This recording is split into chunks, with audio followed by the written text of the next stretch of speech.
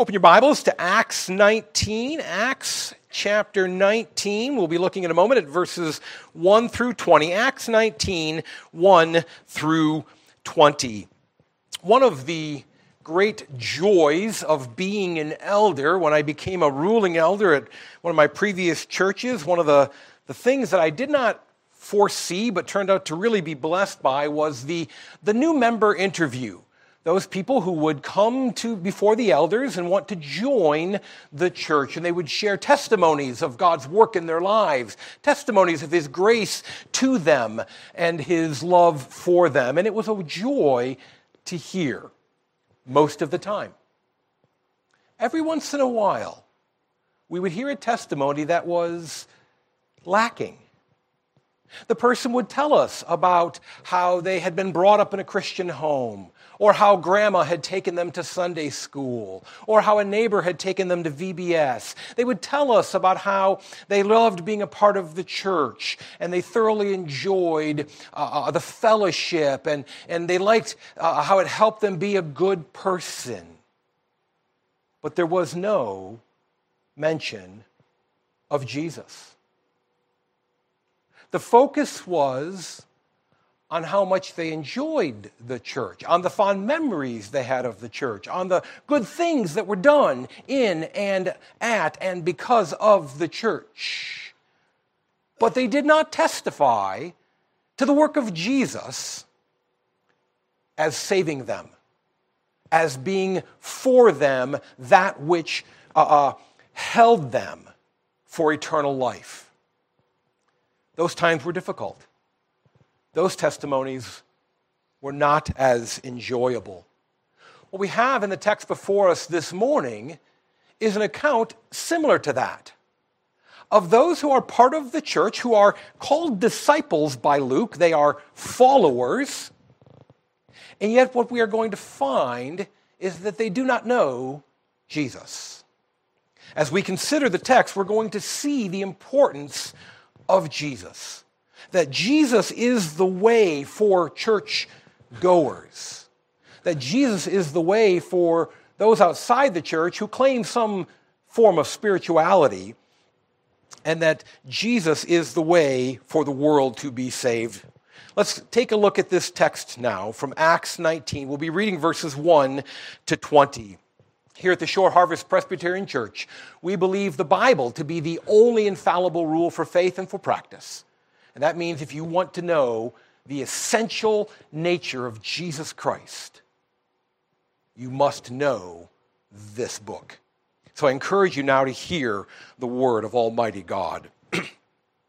And it happened that while Apollos was at Corinth, Paul passed through the inland country and came to Ephesus. There he found some disciples. And he said to them, "Did you receive the Holy Spirit when you believed?" And they said, "No, we had not even heard there was a Holy Spirit." And he said, "Into what then were you baptized?" And they said, "Into John's baptism."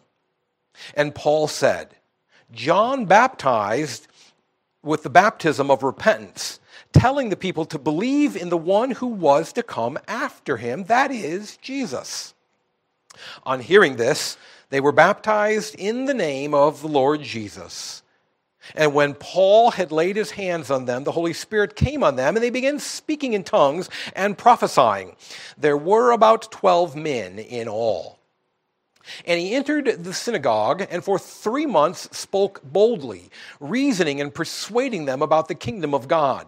But when some became stubborn and continued in unbelief, speaking evil of the way before the congregation, he withdrew from them and took the disciples with him, reasoning daily in the hall of Tyrannus.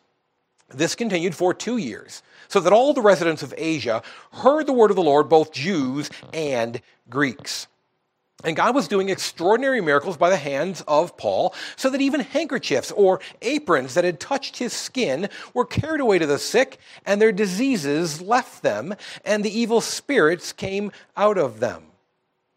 Then some of the itinerant Jewish exorcists undertook to invoke the name of the Lord Jesus over those who had evil spirits, saying, "I adjure you by the Jesus whom Paul proclaims."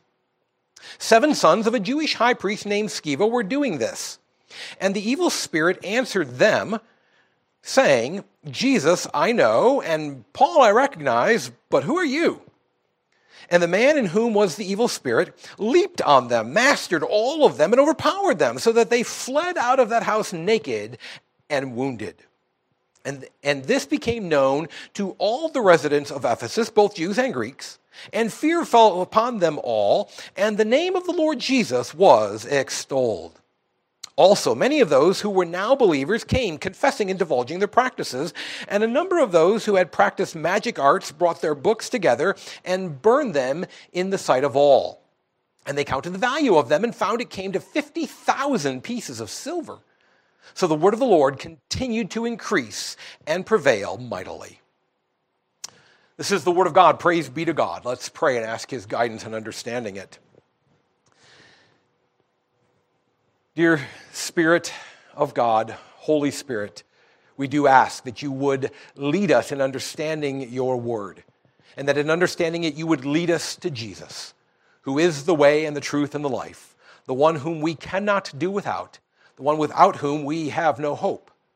Let us see him in the text this morning in his centrality to our faith. We pray this in his name. Amen. We're going to look this morning first at the way, that is Jesus, for churchgoers in verses 1 through 7. And then we're going to look at the way of the spiritual in verses 8, 9, and 10. And then we're going to look at the way of the way.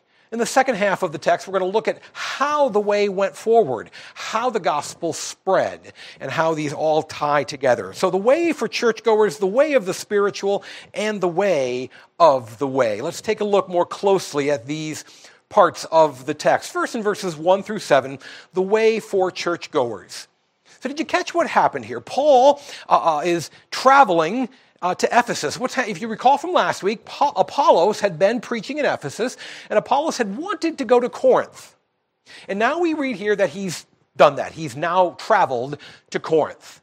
And so Ephesus is left pastorless, that church. Important city, third most populous city in the Roman Empire at the time, behind Rome and Alexandria, an important leading city, but no pastor. And so Paul sets out to go to Ephesus to fill in, to help out there. He travels, he takes a circuitous route, he goes through the inland country. In other words, he doesn't take the most direct route, but he apparently is stopping and visiting some other churches along the way. And he goes there. Now, the text here, it's not 100% clear exactly what is meant, but there's some indication in the way it's kind of worded, and some translations capture this better than others. There is some sense that perhaps Paul doesn't just stumble upon these disciples randomly. Our text, if you're not careful, might make it feel like, oh, he just happened to find some disciples. Well, there is this sense that he actually went looking for these guys. So he goes looking for these particular called disciples. They're followers. They're following the way. They're part of the church, at least outwardly, at least visibly. They're part of the church. And yet, Paul, when he comes, he's heard something that has stirred in him some concern about these men. And so when he arrives there at Ephesus, he pulls these guys aside and begins to question them. He begins to explore what it is they believe. It's like a membership interview. He's asking them about their faith. And in particular, he says, here's really the key. You must have the Holy Spirit. For without the Holy Spirit, you cannot possibly work in your own heart what needs to be worked for proper faith in Jesus Christ. If you don't have the Spirit, you don't have Christ. Do you have the Holy Spirit? And they go, what do you mean? We didn't even know there was a Holy Spirit. So he probes a little further. Then how is it you were baptized? Into what were you baptized? Why do you consider yourself disciples? Why are you here among us? And they say, well, we were baptized into John the Baptist. You know, he was good buddies with Jesus. He was the forerunner of Jesus. You know, everybody who's a Christian, everybody who likes Jesus likes John the Baptist. And we're connected to him. That's our connection. And Paul says, well, okay, but we got to wait a moment here. Just because you're connected to John the Baptist doesn't mean that you are connected to Jesus. In so much as you follow John to Jesus, that's a good thing. But if you stop at John, you have a problem. And then Paul quotes John himself. John said, I'm not the one, but I come to talk about the one who will come after me. I point you to Jesus. And Paul says, apparently you have taken up the teaching of John, but you have missed the key that you need to move beyond him to Jesus. You know, it's interesting. We don't tend to get caught up in John the Baptist, but I do sometimes run into people who are obsessed with John Calvin. And so long as John Calvin helps you understand Jesus, as long as John Calvin is an aid to you understanding the Scriptures and knowing the Savior, that's wonderful. But if you are possessed and obsessed and driven to follow John Calvin, well, then John Calvin would say, shame on you. For Calvin himself says, if you search the Scriptures but do not find Jesus, you have searched in vain. John Calvin would say, I'm here to help you see Jesus. There are some who will pursue with great effort the desire to be properly reformed, insomuch as the Reformed faith is a biblical faith. Amen. But the biblical faith points us to Jesus. The Reformed faith is merely the avenue. We must move beyond these things, whether it's John the Baptist or John Calvin or the Reformed faith or Shore Harvest Church or whatever it might be. And by the way, sometimes that's, we all had the development, not we all, but those of us who grew up in Christian homes had the development of, at some point we have to go, is this my parents' faith or is it my faith? There is a time where we have to move beyond the things to Jesus himself. And Paul calls these disciples to that on this occasion. It is not enough. John's baptism was a baptism of repentance. And repentance is important, but repentance on its own is empty. For the word repent means to turn away from. But in Christianity, we don't just merely turn away from. Oh, it's good to turn away from adultery. It's good to turn away from greed. It's good to turn away from sloth. It's good to repent of sin. But if what you turn away is you turn away from them and do not turn to Jesus, you have simply turned from one sin to another. You are still in the sin of unbelief. And the call here is that you must not just simply take the repentance that John preached and turn away from your sins. Dear disciples, you are here, Paul says, you are among these believers because you like the repentance, the good deeds they're doing. You like the fact that they are steering clear of sin. But you've missed the point. What binds us together is Jesus. That's who we need. That's who we must turn to. And that cry and that call to us today is the same. Are you here because you love the fellowship of Shore Harvest? Are you here because perhaps you love the beautiful sanctuary we've been blessed with? Perhaps it's the grandeur of our organ or the gifts of our musicians. Perhaps there's a teacher here you particularly like. None of those are the reason to be here. The question is this: have you found Jesus? Do you see him as the way, the one whom you must have? Our faith must be in Jesus. Why? Because apart from him, our repentance in and of ourselves will always fall short. Oh, we may turn away from certain sins mostly, but we will never in this life turn away from them fully. We may do some good deeds frequently, but we will never fulfill all the goodness that we are supposed to fulfill.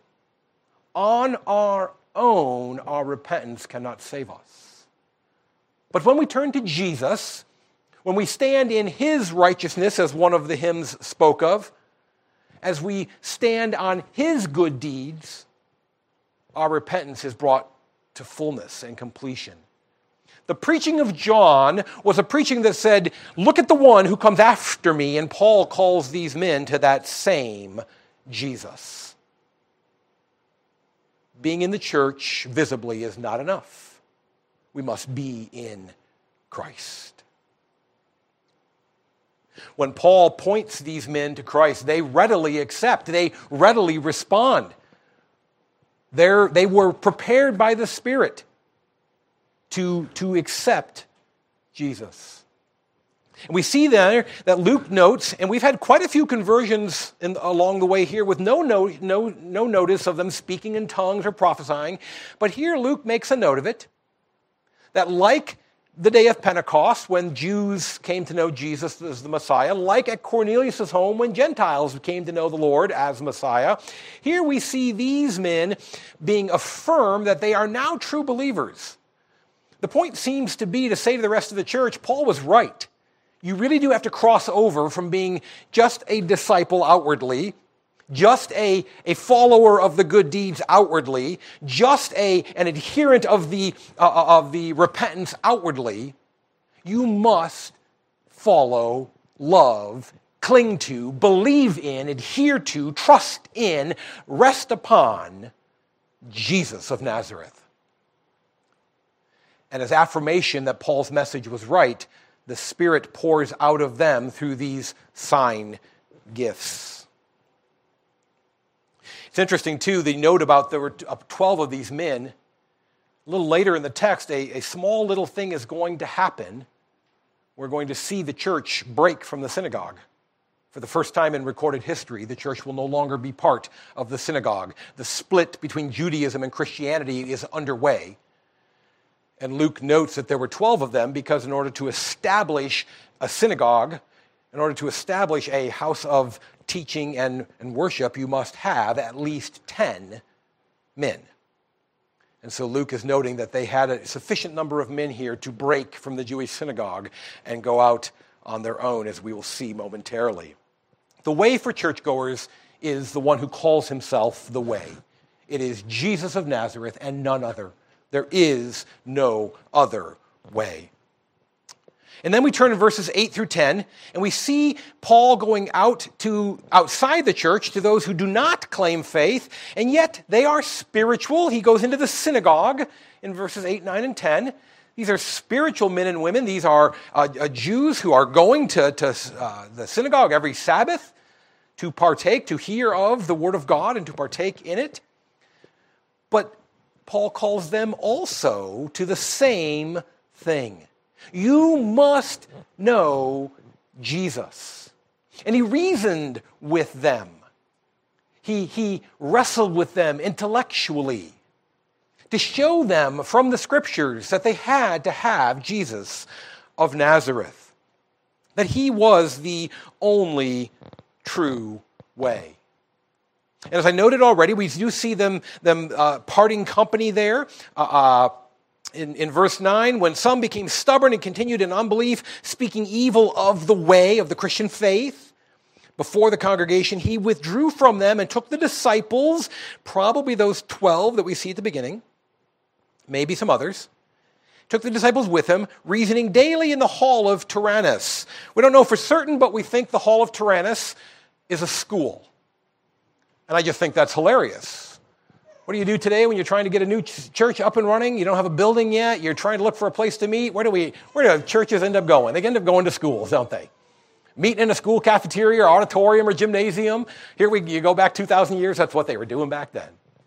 Church has got to get up off the ground, get going. They go to the hall of Tyrannus. They go meet in a school, and we have here the first separation of Jews and Christians. Now, don't get me wrong. Many of those who were in the hall of Tyrannus were Jewish ethnically. Probably at this point, most of them were still Jewish ethnically. But religiously, Judaism and Christianity have now begun to separate, to divide, to part. And they had to. And if the flock was to be fed, you can't have the booers, the naysayers, those who are hissing and catcalling and shouting Paul down and talking evil. At some point, Paul went, my attempts to convert have ceased. You guys are no longer, you're hardened your hearts. and I've got to feed the flock. And they've got to hear the word, and we've got to part ways. And that's what happens. You know, it's interesting, though, that Paul does go back to this crowd in the synagogue, just as it was important for the disciples, for those who claimed to be part of the way, to know the way, Jesus Christ. So Paul also looks at those who are spiritual. They're going to church. They're doing something religious. We have many in our culture today who claim spirituality. Many of you know I teach part-time at a local community college. It's amazing to me how many of my students, when they find out that my full-time job is as a pastor, they immediately feel the need to say to me, well, I am very spiritual, I just don't go to church.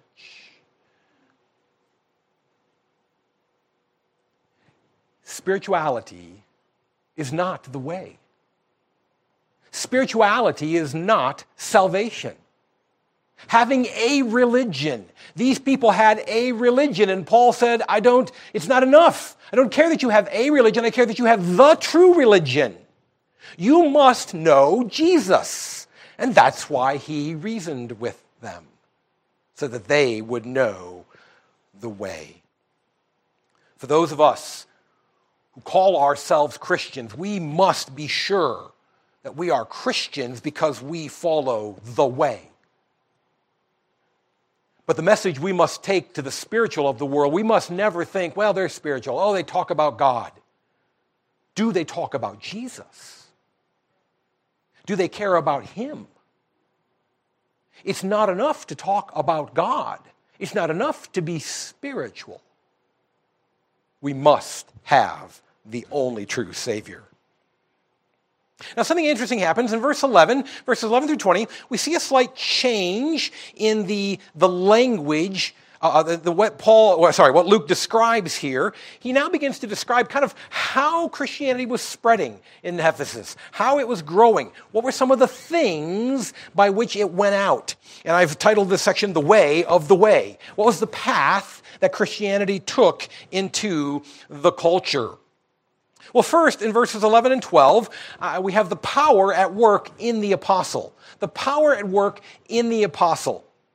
As I read this passage 6, 8, 10 times this past week. It didn't strike me till this morning. I was standing here reading it going, these ideas of handkerchiefs, brushed up against his skin. Basically, we need Paul to wear a single mask, and we all pass that mask around to everybody, and then everybody would be protected from COVID. The mask that Paul put on, we just all pass it around, we'd all be protected, all be good. That's one of the things that's going on here, is that God has chosen to work supernatural power, signs and wonders. The Greek phrase here is actually this idea of things that had never been done before. Unprecedented events were occurring through Paul the apostle. We must never forget the fact that is always how God has attested his messenger, how he has affirmed and confirmed his messenger. When Moses stood before the burning bush and God said, you are going to go to Pharaoh and tell him to release my people. Moses said, what? He's not going to believe me. Who am I? How am I going to walk in? What am I going to say? And God gave him signs and wonders. Take the staff that is in your hand, throw it on the ground, it'll become a snake. You're going to do this in front of Pharaoh so that he will know you are my messenger. At a time when the preaching of the word of God had dropped to an all-time low in the history of Israel, God sent Elijah to bring the word in a new way, to bring it in a fresh way, in a turn, in really kind of a turn from the way of promise to the way of judgment. Elijah begins to preach in a new way of condemnation and impending judgment and of doom. What right do you have to declare that we're doomed? Who gave you the right to say that God doesn't love us? And God gave him signs and wonders to attest that he was God's messenger. And we have that here. If we wonder, why don't we do these things nowadays? I don't know, many of you may have had this path in your life. I certainly did. I went through a time as a young man, as a Christian, thinking to myself, maybe I just lack faith that I can't work these miracles. Maybe the problem is just me. Well, the problem was me. It was my understanding of the signs and wonders and of miracles and of their point. They were never was it intended this would always be the way. If this was always the way, then it wouldn't be supernatural, it would just be natural and normal. This was never meant to be the way of things. And in fact, in Paul's own life, we see, as he is nearing the end of his life in 2 Timothy 4:20, he writes of his inability to cure Trophimus. I had to leave Trophimus behind. He couldn't travel with me because he was ill. Well, Paul, why didn't you just rub something against your skin and touch Trophimus with it? He'd have been healed, right? Wrong. The signs and wonders were given for a time to attest to the Word of God and His messengers. And God did that here. We must not hope for modern signs and wonders, but we must point to these when we are working apologetically with our loved ones, with our neighbors in a Bible study that we might be having. We can remind them. We know that what Paul says, what Paul writes, we know is of God. God attested to him through these signs and wonders. Let us rejoice in the miracles that Paul and Peter and Jesus and the others performed, not wanting to perform our own miracles.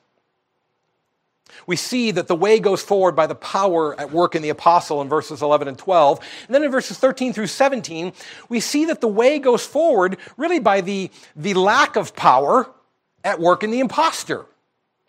We really see a contrast between the power of God in the apostle and the lack of God's power in the impostor. And we have this account of these men, these sons of Sceva, this Jewish high priest, who they see what Paul is doing and the other Christians are doing, and they're casting out demons, and I want a piece of that. That's lucrative. You cast out a demon, that person, they're in debt to you for the rest of their lives. And they want a piece of that action, and they begin to try it as though the name of Jesus were a talisman, was a good luck charm. If we just wave the name of Jesus over the demon-possessed person, then the demon will come out. And the demon mocks them. Actually, it is really quite funny. Yeah, I know Jesus, and I've heard of Paul. I have no idea who you are. Get out of my face. Leave me alone. Go away. I don't have to answer to you. You have no power over me. You know, it's interesting. The world without Christ has no power over its problems. It will, for a time, give the appearance of having solved those problems. There will be times when the world can look like the problems are solved, and that is some of our difficulty in evangelism today. One of the challenges of Christianity today is that it is not the world is not in the condition it was back then. The prevalence, the oppression of sin was so obvious back then, and the way people were treated, the way slaves were treated, the way women were treated, the way children were treated, the way the underclasses were treated, the oppression of sin was so obvious that the message of salvation was readily received by many. Our culture today, we lack some of that. In fact, in some ways, our everything seems hunky-dory. Everything seems really good in our culture. I don't need a savior. There's nothing wrong with us. Look how wonderful things are. You know, it was the Philadelphia preacher, Donald Barnhouse, who about 70 years ago or so, was asked the question, what would things look like if Satan had complete control? If Satan had complete control. And applying it to his own city of Philadelphia, Pastor Barnhouse said this: all the bars would be closed, pornography banished, and there would be pristine streets filled with tidy pedestrians who smiled at each other. There would be no swearing. The children would say yes, sir, and no, ma'am. And the churches would be full every Sunday where Christ is not preached. One of the ways we are duped is by the outward appearance of everything being in order. This was so obviously out of order that it says, because of it, the name of Jesus was extolled. One of the things we struggle with in our society is that the world has actually gotten better at making hospitals than the church. We used to be the ones who led the way in making hospitals, and the world's pretty good at it. We used to be the ones who established universities and institutions of higher learning, and the world's gotten pretty good at that. And it has left us. We used to be the ones who had soup kitchens and outreach ministries to the poor and the homeless, and the world has gotten pretty good at that. And the world has continuously taken over some of the very avenues by which we once reached into the culture. And it's made things look pretty good, as if there is no need.